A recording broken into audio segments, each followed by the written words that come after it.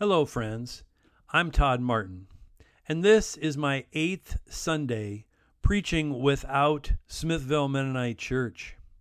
I don't know about you, but this last month and a half has been like a whirlwind of activities and emotions. I'm doing stuff I've never done. Zoom meetings and small groups, conference calls, and YouTube live prayer times, radio and podcast preaching. I'm buying elastic and thread. I'm delivering masks and toilet paper. I'm doing stuff I never thought I'd be doing. But I'm glad I can, and I am. At the same time, I'm feeling things, uncomfortable, unfamiliar, unrelenting emotions. I get fearful, angry, questioning, and sad. The swing of my moods caught me the other day, and I realized, no, wait, I've been here before. I don't want to be where I am, and maybe you are here too. And if that's the case, then at least in this emotional place, we are together. What am I even talking about? I came to realize in this last week or so that I'm grieving. I was able to recognize a pattern and see it as the same one I'd been in before years ago. Some of you know my story because you know me. Some may know it if you were at Smithville Mennonite 10 years ago when I shared it before. But for those who don't know my story of grief, let me share it briefly with you. As a child, I only knew grief that made sense. Small disappointments and sadnesses that passed quickly. Of death, I remember one set of grandparents died when I was 8 or 9 years old. They were older, and Grandpa died of complications to Alzheimer's, and Grandma died shortly after of a broken heart. I didn't really know them very well, but that was the only deaths that really registered from my childhood. But then, starting my freshman year in high school, grief came into my life like a storm. I remember as a freshman sitting in my first period class, and the announcement came over the speaker that Beth had died. This was a girl who rode my bus, a bubbly cheerleader who lived in the woods down the road from me. She committed suicide, and she was 17 years old. I don't remember if there was a funeral, but if there was, I didn't go. Then my sophomore year, Kevin died. He had been on a bike trip with me the previous summer, and we accepted Christ the same night. He died of brain cancer. He noticed one day practicing basketball, he started missing the ball when he'd dribble. The cancer took him in a few months. He was only 16. I went to his funeral, and it was awful. It was so unnatural and just seemed wrong to see this boy who was so full of life drained of it. My junior year, Jane, a beautiful girl I grew up with who lived around the block from me, was killed in a car accident. She was my friend, and though I didn't want to go to her funeral, I went because I didn't know what else to do. I missed her terribly. She was 17. Then my senior year, Todd and John, two friends who graduated a year before me, were killed by a drunk driver. I did not go to their funerals. I was sick of death. I decided I just wouldn't go to any more funerals for kids. The next summer, on June 29th, 1989, my younger brother, Ross, died in a bicycle accident. He was 13 years old. Over the next year or so, I went into a whirlwind of activities and emotions that made me question my faith and my sanity. With the help of caring and professional people, I learned that I was grieving. This is what I see I'm going through today, and maybe you are too. Though thankfully, we may not all be grieving the loss of a loved one, I believe we're all grieving the loss of something. The loss of connection with family and friends, the loss of jobs and pay, the loss of prom, sports, drama, and celebrations of all kinds. We are missing our lives the way they were before, and how they may never be again. This is a weird kind of grief, but I believe it is grief nonetheless. So how do we navigate this journey through the darkness and despair? The Bible shows us how and highlights the normal process of grieving. Christ followers and Jesus himself experienced this process, and this is why I call this process good grief. And this is the point of today's sermon. If you want to jot this down, it's the whole sermon in a sentence. Good grief leads you through the hurting to the healing at God's speed. Again, good grief leads you through the hurting to the healing at God's speed. This is a 5-stage process that I will put 3 disclaimers on first. First, I present these in an order, but not all people will follow this order. Next, people can swing back to a stage they already went through and go through again. Finally, there are no time limits to these stages. What one person may go through in days, another may take years or even decades to go through. All that said, let's open our Bibles to John chapter 11. Many of my Smithville Mennonite church people know that we just got done reading through the Gospels in 90 days, and now I'm backtracking a bit. As I read through the Gospels, I kept thinking, oh my, this needs to be preached on, or we need to go back and catch this. And so here we are. For my purposes today, I'll be highlighting the 5 stages of the grieving process as experienced by Jesus and his followers. In a powerful story of faith and fear, grief and glory, this is the account of Lazarus' death and return from the grave. Let's pick up the story in verse 17 of chapter 11. Jesus has just arrived, days after the funeral. I'm in John chapter 11, verse 17. On his arrival, Jesus found that Lazarus had already been in the tomb for 4 days. Bethany was less than 2 miles from Jerusalem, and many Jews had come to Martha and Mary to comfort them in the loss of their brother.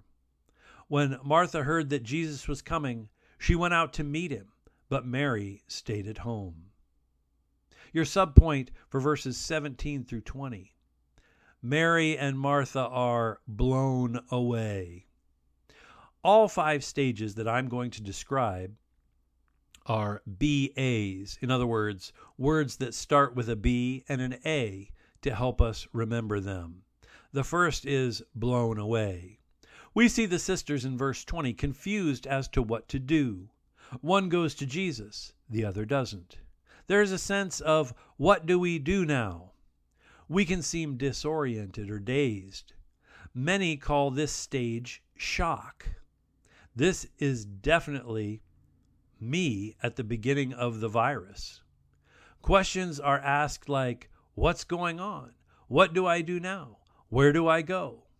When you are blown away or in shock, you need to just catch your breath. But it's often hard to do, as Martha ran frantically, or even Mary, who chose to isolate instead. Both running and isolating are classic responses to shock or being blown away. Let's keep reading in verse 21. Lord, Martha said to Jesus, if you had been here, my brother would not have died. But I know that even now God will give you whatever you ask. Jesus said to her, your brother will rise again. Martha answered, I know he will rise again in the resurrection at the last day. Here is a cluster of stages. First, in verse 21, let me give you the subpoint. Martha expresses burning anger to Jesus. This second stage of grief is burning anger. When you say things like, why did this happen? Or more directly, God, why did you let this happen? Shaking your fist in the air. Did you know that it's okay to get angry? Even at Jesus, and here's why. He can handle it. It's no sin to be angry. In fact, the Bible says, in your anger, do not what? Sin. So the question is, what will you do in your anger? What will you do with the energy your anger generates? May I suggest you take it to Jesus and see what he does with it. Your subpoint for verses 22 and 24, Martha is begging answers. Martha is in the third stage I call begging answers, and is talking out loud. She is affirming her faith, yet also having no clue as to what Jesus is going to do. This is the step where we try to make sense of the situation. With this virus, I found myself listening to all the talks I could to try and make sense of what was happening. This is also known as the bargaining stage. We try to tell ourselves, oh, this isn't so bad. Then we swing to, no, this is really bad. This is an emotional roller coaster stage. This is when we may think one day, I think I have the virus. And the next day we may think, I'll never get this virus. Do you find yourself burning or begging?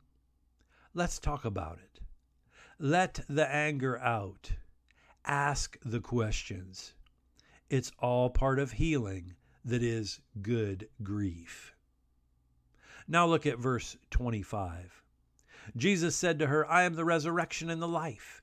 He who believes in me will live, even though he dies. And whoever lives and believes in me will never die. Do you believe this? Verse 27. Yes, Lord, she said to him. I believe you are the Christ, the Son of God, who was to come into the world. After she had said this, she went back and called her sister Mary aside. The teacher is here, she said, and is asking for you. When Mary heard this, she got up quickly and went to him. Now Jesus had not yet entered the village, but was still at the place where Martha had met him. When the Jews who had been with Mary at the house comforting her noticed how quickly she got up and went out, they followed her, supposing she was going to the tomb to mourn there. When Mary reached the place where Jesus was and saw him, she fell at his feet and said, Lord, if you had been here, my brother would not have died. When Jesus saw her weeping, and the Jews who had come along with her also weeping, he was deeply moved in spirit and troubled. Where have you laid him? He asked.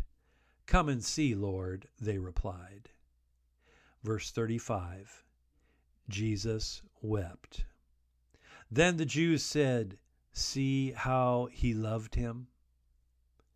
Your subpoint for verses 32, 33, and 35. Even Jesus had a bummed attitude.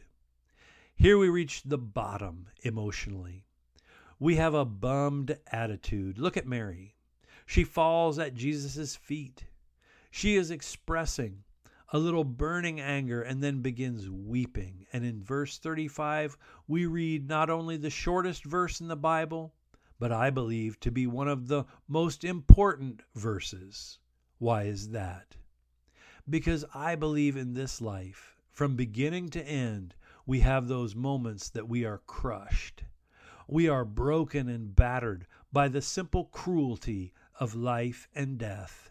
And it's in those moments We need a God who can and will weep with us. This is a God who will comfort us in our sadness and hold us through our nightmares. I know when my brother died, I struggled with overwhelming sadness. Our relationship had not been good, and I was haunted by that. I could hear him breathing in our room at night, even though I knew he wasn't there. I went back to college and was helped by my campus pastor, who directed me to a counselor who walked me through my depression and helped me crawl out of it. I owed a debt of thanks to Pastor Martha and Counselor Russ. Do you need help too? Reach out. Do you know someone who needs help? Reach in to them. I would only caution you as you reach to them, be careful what you say. Less is often more, and there are a few things you should never say in these stages. The first being, I know exactly what you're going through. Don't say that. You should not say that, mostly because it's just not true. Everyone's relationship and experiences of loss are unique. We can have similar trauma, but it's never the same. I remember when my brother died, being at the calling hours, and one of my teachers came in. Mrs. Berg came into the funeral parlor, and we were in line, and I saw her crying. She was crying the whole time she moved through the line, and when she got to me, she just wept even more. And then she moved her way out of the funeral parlor. Afterwards, I asked someone who knew her why she was so upset. Was it really just my loss? And they said no. She had 3 brothers who she had seen pass away. You see, she didn't need to say anything because she understood like few people could. The second thing you should never say is this: this is all for the best, or this will all work out for good. While this may be true, it is insensitive at best and just plain mean at worst. This is the emotional equivalent of giving a person with broken ribs a big bear hug. It may seem like a nice thing to comfort them with, but only after that person would heal. Otherwise, you will only cause more pain and damage. The last thing you should never say is, "Aren't you over that yet?" This is just mean and shows an ignorance to how people recover. When someone is indeed recovered, there will be signs. They will smile more and cry less. They will have more energy and seem better. Assume a person is still grieving till they tell you they aren't. And Lord willing, they'll enter the last stage, which is the one we see in verses 37 through 45. But some of them said, "Could not he who opened the eyes of the blind man have kept this man from dying?" Jesus, once more deeply moved, came to the tomb. It was a cave with a stone laid across the entrance. "Take the stone away," he said. "But Lord," Martha, the sister of the dead man, said, "by this time there will be a bad odor, for he has been there 4 days." Verse 40, then Jesus said, "Did I not tell you? If you believed, you would see the glory of God." So they took away the stone. Then Jesus looked up and said, "Father, thank you that you have heard me. I know that you always hear me, but I said this for the benefit of the people standing here, that they may believe that you sent me." When he had said this, Jesus called in a loud voice, "Lazarus, come out." The dead man came out, his hands and feet wrapped with strips of linen, and a cloth around his face, Jesus said to them, "Take off the grave clothes and let him go."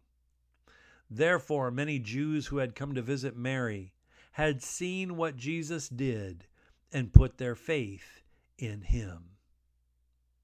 Verse 44, and this is your last subpoint. Lazarus was better after. The final stage of grief is recovery, or what I call better after. This is when we arrive at the place that our pain is manageable, or perhaps we even have freedom from the pain. We begin to smile and laugh again without guilt or regret. This is a place we can again see the sunshine as we emerge from the darkness of our sadness. I know in my own experience it was often retrospectively observed as things got better after that first Christmas or birthday. Others have told me things got better after the grandchild was born, better after college started, better after the next game or drama. Whatever milestone you approach and pass along the way and realize after the fact that you now feel better. Not best, not fixed, but undoubtedly better than before. And you can thank God for this. No one will talk you into this stage. No book or video or seminar will bring you to this stage.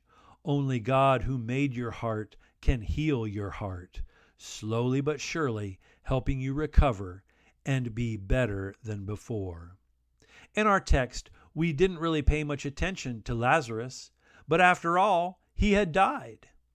I can't imagine the grief he went through. This sudden illness likely made him grieve his loss of health, family, friends, and then even his life in a matter of days. He undoubtedly grieved his loss through all the stages he could, and then he was gone. In Lazarus, we see the ultimate better after. He is better after coming back to life. Needless to say, this was not a common experience, but an extreme example of holding on to hope. I would imagine Lazarus had a choice, even in the grave when Jesus called his name, to say, "Nope, I'm dead. I'm not going through that life. It's too hard, and I'll probably just die again." He didn't think that. He didn't say that. He got up and out, back to life again. This is the greatest hurdle in getting better after the loss has passed. The sheer ability to get up and get going. Yet if we have Jesus in us, calling us out of our grief and loss, how can we not answer that call? How can we not come out of the grave? There is no question. Lazarus died again. He could have even been murdered, as was plotted by Jesus' enemies. But he died with the profound knowledge that death is not the end. Nor is any earthly grief, though it may seem that way. These 5 stages, blown away, burning anger, begging answers, bumming attitude, and better after, are milestones on the journey from darkness to light. To conclude, I want to give you a few things you can say to those grieving that will help them move towards healing. The first is, I can't imagine your pain. Next, I wish I could take the pain away. And finally, I'm sorry. I will call you later and check on you. Those are all things that you can say, and I'll mention them again because they're so brief yet so good. First, I can't imagine your pain. Next, I wish I could take the pain away. Finally, I'm sorry. I will call later and check on you. As we grieve together, I pray that we will heal and find hope. even as we are apart. And may the God of peace, who stands between us, stretching out over the gap in our fellowship, reach you wherever you are, and may you know you are loved even today. Let us pray. Thank you, Jesus, for weeping with us through our losses, and in our pain, help us to do the same for those around us who need your love. In Jesus' name I pray. Amen.